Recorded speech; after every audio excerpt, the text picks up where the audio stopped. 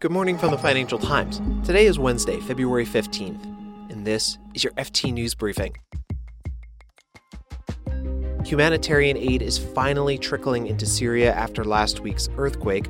Our correspondent visited the region and found utter devastation. I've never seen a place where hope has been completely abandoned in such a dramatic way. And in Turkey, the earthquake disaster has turned a spotlight on decades of lax building regulation. But first, the latest U.S. inflation numbers. I'm Mark Filipino, and here's the news you need to start your day.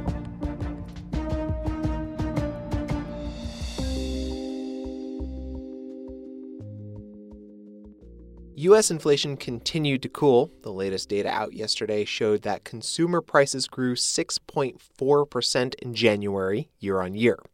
That's a bit slower than the previous month, but not what the Federal Reserve and many others would have liked to see. Inflation is quite sticky. It's not falling quite as rapidly as I think the Fed would want or even the White House would want. That's the FT's James Politi. He says, as for those interest rate cuts that some starry-eyed investors had been talking about. Right. I think that seems far-fetched at the moment based on what we've seen from the inflation report, but also what we saw from the jobs report earlier this month, which showed big gains in employment over the course of January, which showed a strong labor market. It shows that the U.S. is likely to avoid a recession, at least in the near term, isn't really even close to a recession.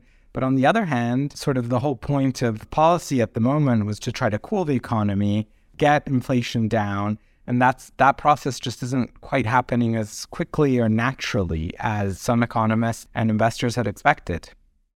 Stock prices fluttered a bit after the report came out, and the S&P 500 ended Tuesday flat. These kind of knee-jerk reactions, then investors are then kind of second-guessing themselves, and we're seeing a bit of a seesaw. I think that they're adjusting to sort of a new reality in which the Fed might have to keep interest rates at higher levels for a longer period of time. And it feels like investors don't quite know what to make of that. James Politi is the FT's Washington bureau chief.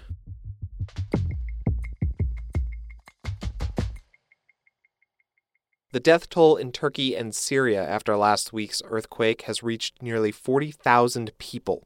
Aid only started arriving in Syria yesterday. The FT's Middle East correspondent Raya Jalabi was in northwest Syria to see what was happening. She was in a town called Cinderis. Cinderis is completely destroyed. You've got buildings, enormous concrete structures that have been completely collapsed. Entire neighborhoods have been razed. We haven't been able to get into this part of Syria for a very long time, and it's hard to convey the absolute devastation, the abject misery that people are living in over there. Raya, how are people there coping? I've never seen a place where hope has been completely abandoned in such a dramatic way. People just look completely grief-stricken and shell-shocked and dazed and confused, and they were walking around completely unaware of their surroundings. It seems as though they weren't even able to grapple with the enormity of what they had lost. People were just coming up to me because they thought that I was an aid worker able to provide something that they could, whatever they needed. And they were coming up to me asking me for baby formula and clothes and blankets because they had nothing. They're so poor over there that all of the savings and everything that they had cobbled together over 12 years of escaping throughout Syria and ending up in this corner of the country was gone. Do you know why it took so long for aid to get through? The UN can only distribute aid via one crossing point, and that crossing point was damaged during the earthquake. So it took 4 days for the repairs to get done. So for those 4 days, there was no aid being distributed at all. People said that they just felt completely abandoned by the West and completely abandoned by the world. They were even complaining that, their Arab neighbors, Qatar, Saudi Arabia, and others, hadn't sent anything yet, and that felt like an ultimate betrayal to many of them. Are there any images that stick out in your mind from your trip to Cinderis to give us a kind of a sense of what's happening there? Driving in, you see the area is sort of historically known for producing olive oil, and they have these beautiful olive groves all over the place. But since the earthquake, you've had reams of people just with nowhere to go, just sitting amongst the olive trees because it sort of provided them shelter. They don't even have tents or anything. They're just sitting under these trees. And if this were the summer, it would seem like they were there for, working the fields. But instead, they were just sort of cowering in fear. Raya Jalabi is the FT's Middle East correspondent.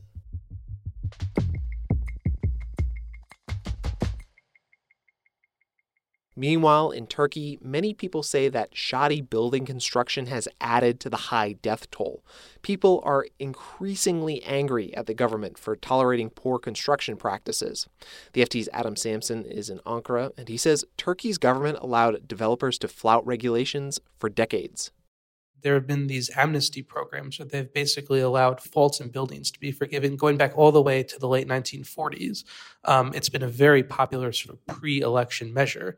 And what that has meant is something like 50% of the housing stock in Turkey have some sorts of fault, according to government estimates. So this certainly has been a long, persistent problem.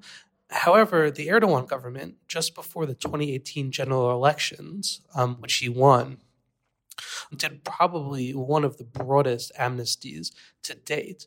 The reason the government gave is they said, well, half of Turkey's housing stock has faults anyway. Let's use this amnesty to kind of bring them into the fold in the hope that once they're in it, basically they fix it.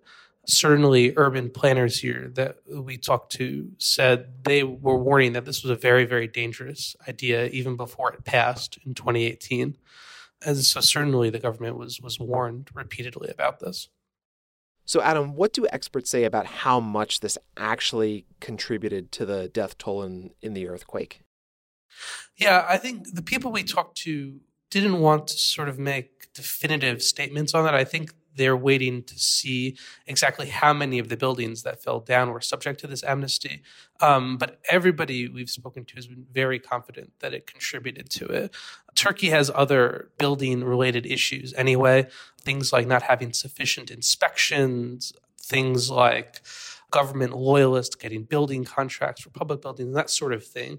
Some of the research we looked at also showed that two of the provinces that were worst hit were also among the provinces that filed the most applications for amnesties. So that's a really, strong early indication that that these amnesties did play a role.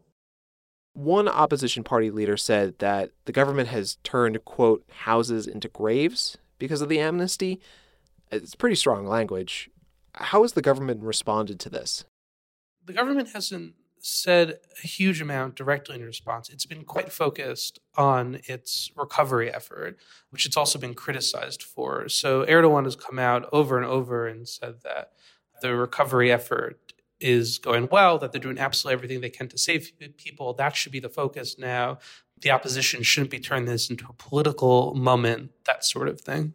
But certainly, I think this is going to become a bigger and bigger political issue locally, and I think the government's going to have to explain, in greater detail its rationale and indeed what it's going to do next, because obviously this amnesty affected buildings all over the country, not just in the disaster area, and lots of parts of the country are very prone to earthquakes, particularly Istanbul, which is a city of 15 million people.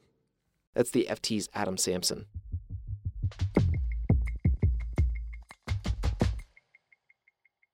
Before we go, the global aviation industry just got a huge gust of wind under its wings.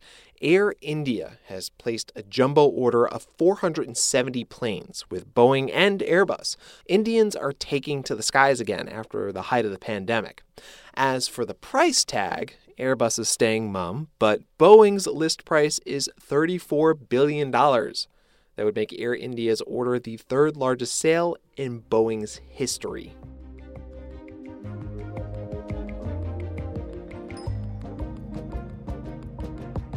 You can read more on all of these stories at FT.com. This has been your daily FT News Briefing. Make sure you check back tomorrow for the latest business news.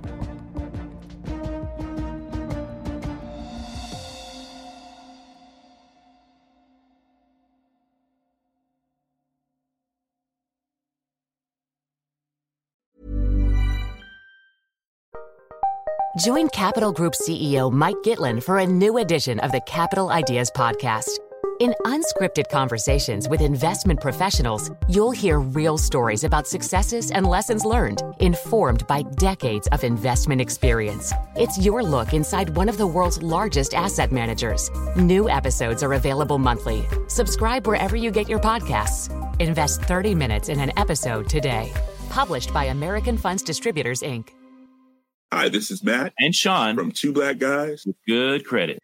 From a local business to a global corporation. Partnering with Bank of America gives your operation access to exclusive digital tools, award-winning insights, and business solutions so powerful you'll make every move matter. Visit bankofamerica.com/banking for business to learn more. What would you like the power to do?